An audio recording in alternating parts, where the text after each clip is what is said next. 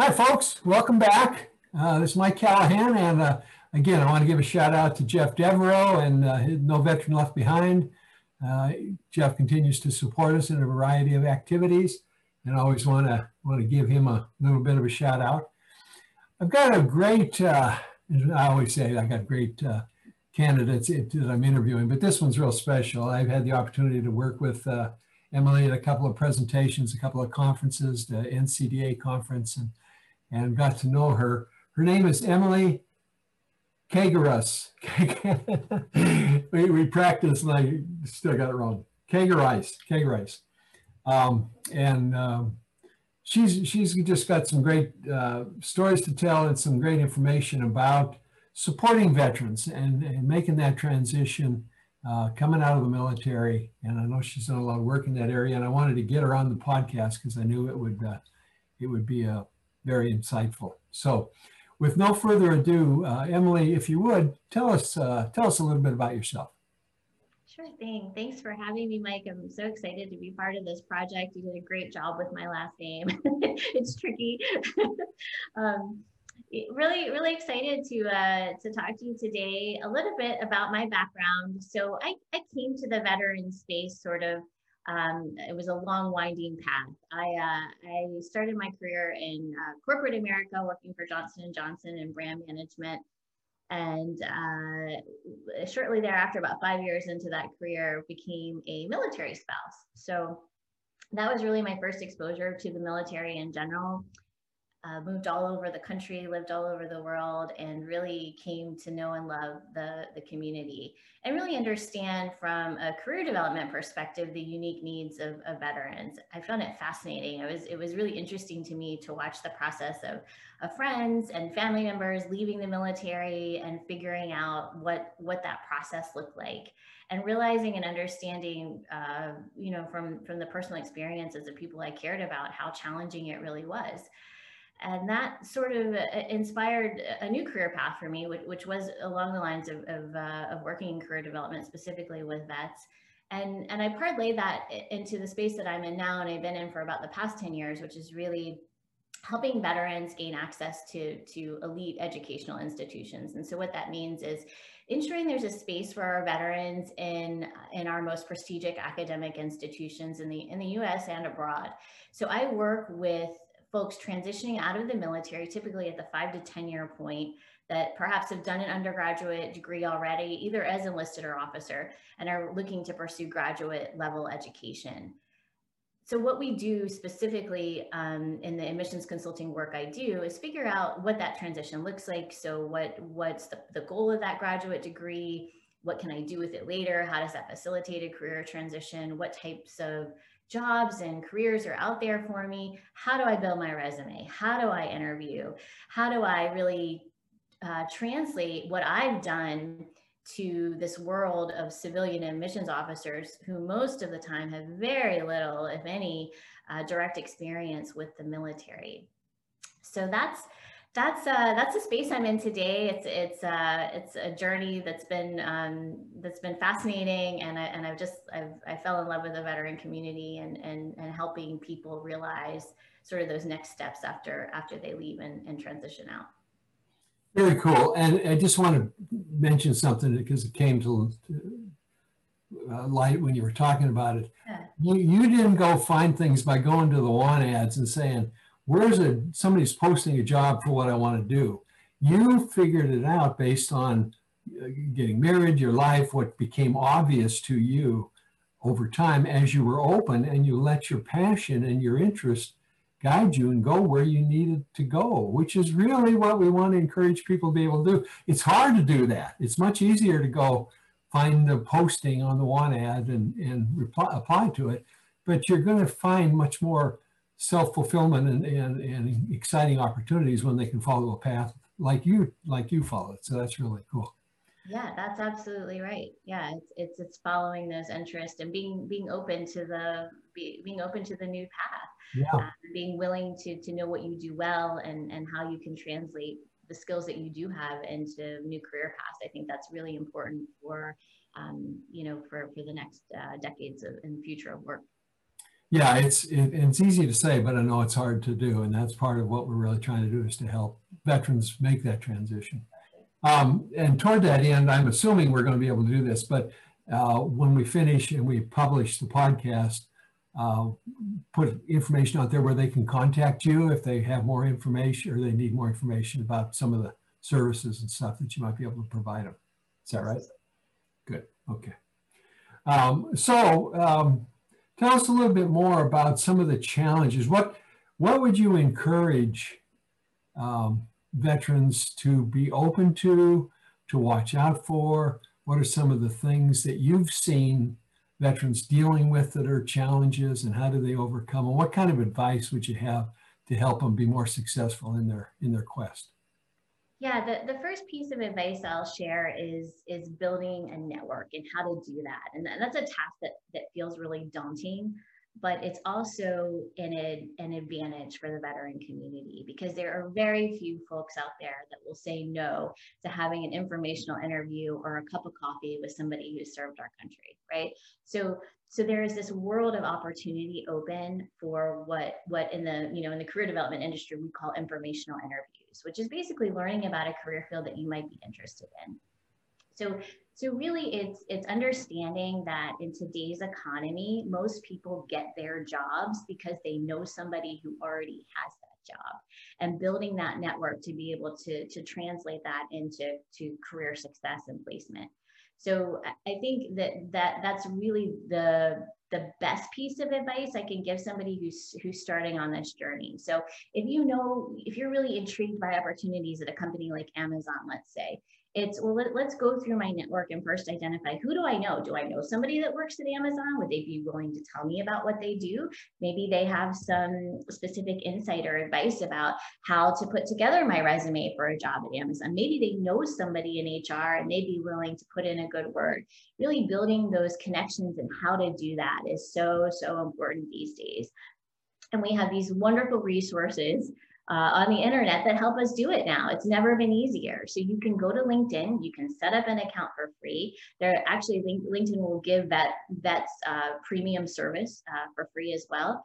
And you can go and do a search and say, okay, who was in the Army and works at Amazon, and type in your city and reach out to folks that way. It's never been easier to network. But I understand that it's a daunting proposition, because it's not something that you maybe ever had to do before. And this is blanket advice for anybody, not just vets, right? For graduating college students, for anyone transitioning into a new career path, is really using that network and building a network and then using it to your advantage. And I, time and time again, over the decade or more that I've been in this line of work, is really, I've never had anybody say no to talking to a vet. Yeah. So I think that's really starting there is huge. If you can get over kind of that barrier and discomfort, when a lot of us aren't comfortable reaching out and talking to people we don't know, but if you can get there, that's going to open up a lot of doors. Yeah, I had a student in one of my classes once. I was talking about doing information interviews, and she said, well, can I actually reach out and talk to somebody if they don't have a job posting? It was like she needed to have permission to go talk to somebody. And we're so wrapped up in that you got to have a job posting and you got to reach out and talk to somebody. And I love what you say. That's news to me. I didn't realize that military could get the premium LinkedIn for free. That's super cool. That's I think the offer originally was 1 year, but it's a tremendous resource for folks. Yeah. And even the basic LinkedIn account that's free is wonderful. Yeah. Yeah, the internet has created a sense of problems, because some people now just want to send a resume to everybody and their brother and let the system sort it out. And so that's a not misuse of the system, but the power that you can go out and reach out and connect with somebody and ask for an informational interview. And you don't even have to be in the same city. I mean, you can do what we're doing, request a Zoom call, and people will respond to you. And I love what you say. Yes, they're going to respond, especially for military people, to give some time and all. So the whole informational interview is extremely, obviously important. And that's some great advice. So I appreciate you saying that. What are there other things that you think about that might be things that somebody might want to put in their hip pocket as they engage in this career quest? Yeah, I think for military veterans too, the other thing I spend a lot of time talking to my clients about is transferable skills. So this idea that the job description you have in the military doesn't cleanly match up with any job description in the private sector can be really intimidating for people. And, you know, as a society, as a country, we've done military veterans in many ways a huge disservice by by creating this bureaucracy full of career fields that nobody, you know, and titles that nobody really understands. There's very few professions coming from the military into the private sector that translate directly. So I think there's been a lot of good work done in this space, but still there's nothing that really makes it through I'm thinking about resources like an ONET, for example, where you can type in your MOS and it kind of pops out you know what your designated civilian career field would be. But I think we still lag behind just in terms of systems and technology that really make it easy to understand what your options are in the world. And part of that is just the changing nature of work, right? Part of that is what we were talking about earlier, which is really that work nowadays is you can take a laundry list of skills and translate that into to many different things. It's no longer you have to kind of fit neatly into the box, right?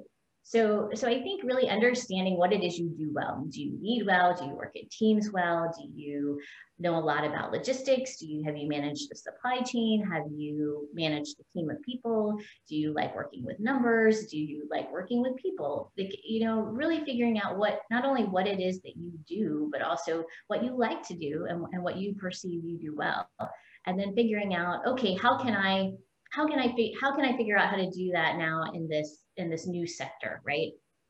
That as a starting point can be really tremendously helpful. Just pen and paper, making lists about this is what I know how to do, this is what I like to do, and this is how I can parlay that into what's next. So really focusing on those transferable skills that you can say to somebody, well, hey, I might not have worked in your particular industry, but what I do know a lot about is figuring out who's the right person on the team to do the job, kind of thing. Right, right. You know, one of the things that I encourage people to kind of think about is when you're going through those lists of skills, think about them in terms of how do they impact people in the organization? How do they impact the customer in the organization? Or how do they impact the profitability or reducing expenses or increasing revenue within the organization? Because those three factors, all companies need them. That's right. You can take those skill set and translate them into how does it impact one or all of those three areas. It's part of a good value proposition for them. But it's the same. I think we're saying the same thing: is figure out how to take some skills that you did in the military with some jargon, and don't be using a bunch of acronyms and jargon that is so common in the military. You can't talk without a three-letter word. You know that's the military jargon. You got to translate it into civilian jargon. But that's part of the challenge. That's right. And that jargon is tricky. It really is. It's definitely a big piece of the resume building piece, and of even just being able to speak about your experience or being able to format your LinkedIn account in a way that makes sense to somebody else.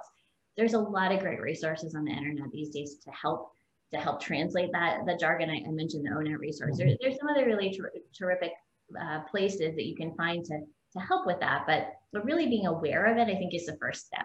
Just if you can train yourself to think, I'll work with my clients a lot on this in prepping them for interviews. So as you go to say, well, I worked for unit whatever, instead, can you sort of train your mind to describe what the organization does versus the title or name of the organization? I want to put a little plug in here. I have access to a system called Big Interview, and we can do this for free for veterans. So veterans out there, if you want to get access to Big Interview, let me know. And Emily, any veterans you come across that might be interested in doing, check out the Big Interview and see what it does.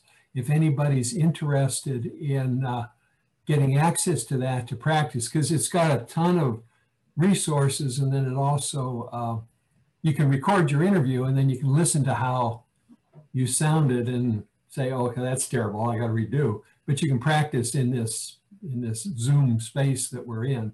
That's wonderful. So that's a resource we have. So just make note of that. We'll include that in your write-up also. That's terrific. Yeah, I think that's super important right now, especially because we now live in the world of Zoom interviews. And so something that I predict is here to stay as a result of the pandemic and 2020 and 2021 is Zoom interviewing and virtual hiring. I think all of these resources have kind of come upon us maybe faster than we were all ready for, but they're here to stay. So really being able to not just prep for an interview in the traditional way, but really thinking about those aspects of doing it via Zoom is so important now too. Mm-hmm. And that's your background, and it's interference. Everything. Get rid of the phone and get rid of all the stuff that you don't normally think about. Make sure your lighting is on the front, not coming from the back and stuff. Well, listen, we could talk all day. This is really cool, and I hope let's continue to stay connected. And maybe if we ever happen to be in the same city, we'll get together and I'll buy you a cup of coffee. It'd be good to see you. I'd love that. Any final thoughts that you have that you'd like to wrap up with? I think just this idea of being open to asking for help is the best piece of advice I can leave people with. Human beings genuinely want to help other human beings. I think despite what we've seen in the past couple of years, it feels like that's not true anymore, but it is. So reach out and don't be afraid to ask for help in your job search. And I think not being afraid to ask for that type of support is really, really instrumental. Yeah. Super important. And that can even go to mentorship kind of relationship. That's right. Ongoing.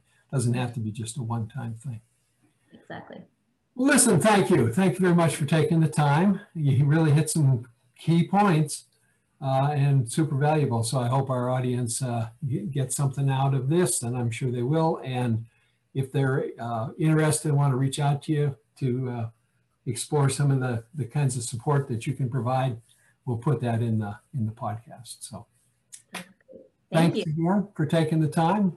Be safe. Thanks for having me. We'll see you. Bye. Here.